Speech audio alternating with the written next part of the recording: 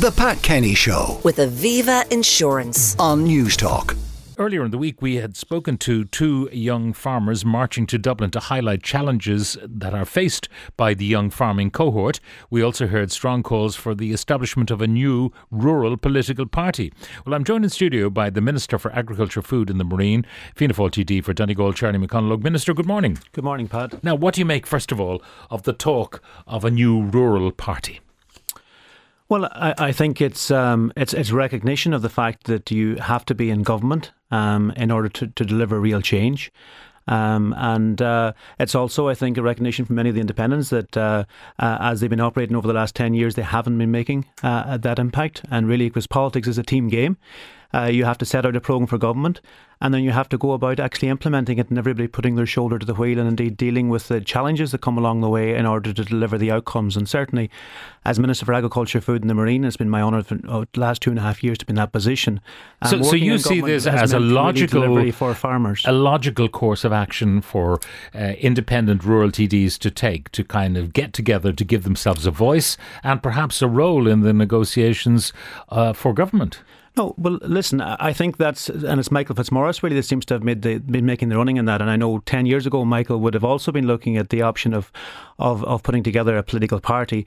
And listen, while I certainly have respect for Michael in terms of his insight into agriculture, I wish him very well. Now, he did say to us that he wouldn't start one himself, but were there to be one started, that he would be very interested in becoming a member. I would wish him, if he was going to start it himself or any others, I would wish them very well, because it would be a fair task indeed to bring the independents together to agree on anything, because I've been watching them very closely, not just from the agriculture point of view over the last 3 or 4 years, but other issues. And by their nature, there's lots and lots of incoherence, even when it comes to agriculture issues, massive incoherence. So I don't see it as feasible or doable. I don't see any particular set of policies being put forward that would underpin such a political party. So I think there's a lot of talk there, but I don't think we'll see much action, and I certainly don't think we'll see any delivery, because you have to be in government to deliver, and certainly that has been my focus. Would that not be their ambition, to actually form some sort of a coherent grouping that might be a tail wagging a larger dog in government? Well, that's their talk. That's their talk. But I mean, a lot of the independents have been around for 10 years now and haven't formed into a coherent grouping with no coherent set of policies. And I think we will see plenty more talk like this, Pat, but I don't expect we will see actually a coherent grouping, because I don't see any common policy theme between those. But listen, my focus as Minister has been to work in government, and certainly working with my colleagues as part of this three-party coalition. We've been delivering in a very serious way for farmers. I've just delivered, and this year now, the new Common Agricultural Policy has started. I've just delivered a 50% increase in the funding for farm schemes starting this year. So for many of the schemes that are in place now this year, compared to what have been there last year, we've seen a 50% increase in funding. And that's making a real difference to farmers. And in terms of actually putting that Common Agricultural Policy together, I travelled to every county in the country, meeting farmers in March, and had engagement from each and every person that wanted to engage with me and contribute ideas in that. And I think we've delivered a cap policy as a result of that, which really works for farm families and really underpins the rural economy as a result too. And that may be so, but you know that old adage, when you're explaining, you're losing. If you have to tell people how good you've been for them, that if they don't feel it viscerally, then they don't appreciate whatever you claim you've done. No, well, I think from going around the country, and as I say, I travelled every county in putting the CAP together, and I continue to travel the country every week to engage directly with farmers, and farmers do recognise the quality of the schemes that are there. That has been seen in relation to the applications, for example, for the various schemes. So, for example, the new Acres environmental scheme, which is over 50% extra funding in it, has been massively oversubscribed, something that I've worked to ensure we can have a place for everyone who has availed of it. The new suckler cow scheme, the suckler cow carbon efficiency scheme, significant extra payments in that. So, for example, the outgoing scheme, which finished at the end of last year, paid €90 per cow on the first 10. This new scheme pays €150 per cow on the first 23, and €120 for all of the remainder. A massive increase, and again, massive uptake expected from farmers in relation to that. So farmers are seeing that. And listen, the other thing is, when you're in government, you always have to outline what your record is, because every single day you'll have plenty of people trying to undermine your record and misrepresent it. And I think farmers are seeing that this is a government that really is doing everything possible. But on the other hand, farmers seem to be articulating the view that the traditional farmers' parties, and Fine Gael would have been seen as one of the farmers' parties, perhaps representing bigger holdings. Fianna Fáil would certainly have been seen as a party of the land as well. Both parties having themselves run ragged by the Green Party in terms of green initiatives, which farmers claim hurt them. Well, it will be, people will certainly try to represent it that way, and we hear that every day. But if you look at the record of what this government is delivering, Pat, all of the schemes that would have been there in the outgoing cap, I have run again. With significant extra funding. And obviously, listen, I mean, the issue of sustainability and of reducing our emissions, not just in agriculture, but across all sectors of the economy, that isn't specific to one party. That's something we all embrace. And that's something that farmers have been embracing for a significant period of time. What they want to be is supported in that, and what they want to ensure is that their income is very much central and strengthened in the process. But they see challenges at every turn. They'll be talking about the Nitrates Directive. They'll be talking about some of the schemes, for example, to plant trees, much delayed. A lot of things are promised, and then the implementation takes a lot longer than at first was promised. Well, implementation can take time, that's for sure. But in terms of the promises we've been making, we have been delivering on them. So I've outlined the various schemes there in relation to CAP. Forestry has been a challenge over the last 3 years because of increased administration involved in each licence, and it evolved from a court decision in relation to how licences should be processed, and significantly increased the resources needed for that. That led to a backlog, which we have now dealt with. We have just launched with Minister of State. Can people fell trees pretty quickly now if they apply? Yes. How quickly? You can get an application for felling trees now in the time that would always have been the case, 5-6 months within making an application, which would be the standard time previously. So that the backlog that has been there has been dealt with. We've also launched a new forestry programme, which has delivered 60% extra funding now for forestry. So, for example, just to take one example, in relation to broadleaf trees now, farmers can avail of a grant, an annual premium, as well as getting paid a grant to actually plant the trees in the first place. You can avail of a grant of a premium rate now of €1,100 per year per hectare, 1,100, which is 60% up from what it was previously, and that's tax-free. And we've also increased the amount of the years that a farm family can draw the premiums for from 15 years to 20 years. So you take a farmer now that has a hectare of land, over 20 years they could earn €22,000 tax-free on that hectare. Massively, massively attractive, and it's something I think that we're going to see farmers look to incorporate forestry in some areas of the farms where they can. And that's just one aspect of the additional options we're giving farmers to achieve income. Also looking at, for example, the opportunity through energy. We've significant grants in place, up to 60% recently announced for solar energy as well. Also stepping out a new policy in relation to anaerobic digestion, whereby in our recent climate plan, our objective is by 2030 that 10% of all the gas we use in this country and that household uses, that 10% of that would be generated on farm through biomethane production and producing biomethane. All of these are great initiatives. The concern, I suppose, is that farmers feel, rightly or wrongly, that they are being put under pressure by the green agenda. Some of the text coming in, the minister isn't getting it. What the new party, if it were to be formed, what they want to do is replace the green tail on the already Dublin-centric government. You see, that's as far as it goes. That's basically the catchphrase, and there's no more substance to it than that. And if you ask any further questions, the policy platform falls apart. So, as again, we'll hear plenty of noise in this for the next couple of years. Because many of the independents realise that, to make a change, you need to be in government. But as I say, we won't, there's no coherence there. Okay. And it's against the backdrop of a government that is seriously delivering across all of the fronts in relation to agriculture. We're delivering, and really importantly then in relation to the sustainability agenda, which obviously can cause unease. All right, another one here about sustainability. In relation to actually partner with them to improve income, continue to produce food, but really importantly deliver new income streams. Why is there no incentive to plant hedgerows? Well, there is an incentive to plant hedgerows under the new acres scheme, which 46,000 farmers have applied for and will have entered now this year, oversubscribed by some 16,000.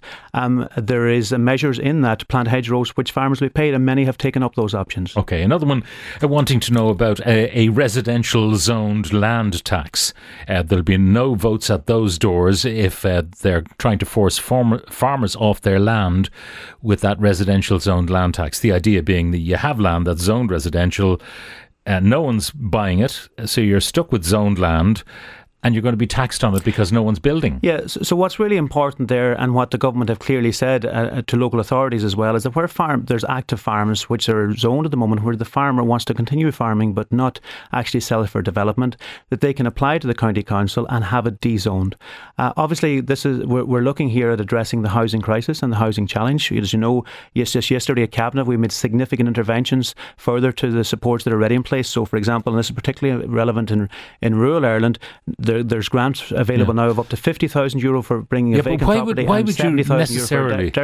But in relation to... why would you need to dezone it? Because for, say, a farmer who's in his 50s and he's thinking in 20 years' time, I want to retire from this. I've got zoned land. I intend to farm it fully for the next 20 years, depending on which way the green wind blows. But I'm trying to remain on my farm. But I've got to get rid of my little potential nest egg. I've got to dezone it to continue farming. Well, it could always be rezoned in the future, but the key thing is, Pat, that we want to ensure that there is land available for housing development, and any land that is zoned, that it is available. Now, if that land isn't available, then there's no point in having it zoned. Therefore, for active farms, they can apply to have it dezoned. But we need to be clear that whatever land is zoned around towns and villages, that it is available and it is being brought into circulation. But the key thing is here respecting farmers' right to farm it and to have it dezoned so it can be continued to farm if that's their wish. Now, one of the arguments brought up by the young farmers, and I don't know whether you're going to meet them today, 79 kilometres of a walk from Athy to Dublin. They should be here by now if they had a spring in their step overnight. I hope the weather was kind to them. Will you be meeting them, by the way? Yeah, I will be meeting them, yes. I'll be going out to meet them, and as I do regularly, yeah. Now, one of the problems outlined to us on the programme was about dairy farmers and young dairy farmers who want to get into the business and applying for grants, that there's a cap on the number of animals they may have. No, that's not the case. They're referring to one particular investment item there. I have recently, just this year, introduced a new grant scheme for capital investments at farm level. It covers investments from milking parlours to slatted houses for beef cattle, to sheep, to investments such as fencing, etc. And for young farmers in particular, there's 60% grant aid available for those on-farm investments. In the outgoing investment scheme, there was 200 investment items which farmers could apply for grants for. I've increased that to 300 items. So but what about that cap? Yeah, so there's now 100 extra items in place. On one of those 300 items, only one of those 300 items, which is milking machines, there's a cap on only one. And that is so that we encourage people to spread out and invest in many different things. So it's not that is nothing. But naturally, listen, whenever you actually, and in this instance, I've increased the number, but from 200 to 300. As is always the case, it's the one which there might be a quibble with, which people focus on. But when you look at what's actually happening, we're backing farmers, particularly young farmers, massively with 60% grants for 300 different investment items in their farms. Another one says, and that one significant investment for that as well. Hedgerows for all farmers. The acre scheme, you say, has been oversubscribed in any event. But it says here, typical to announce initiatives, but then smother them in red tape and restriction.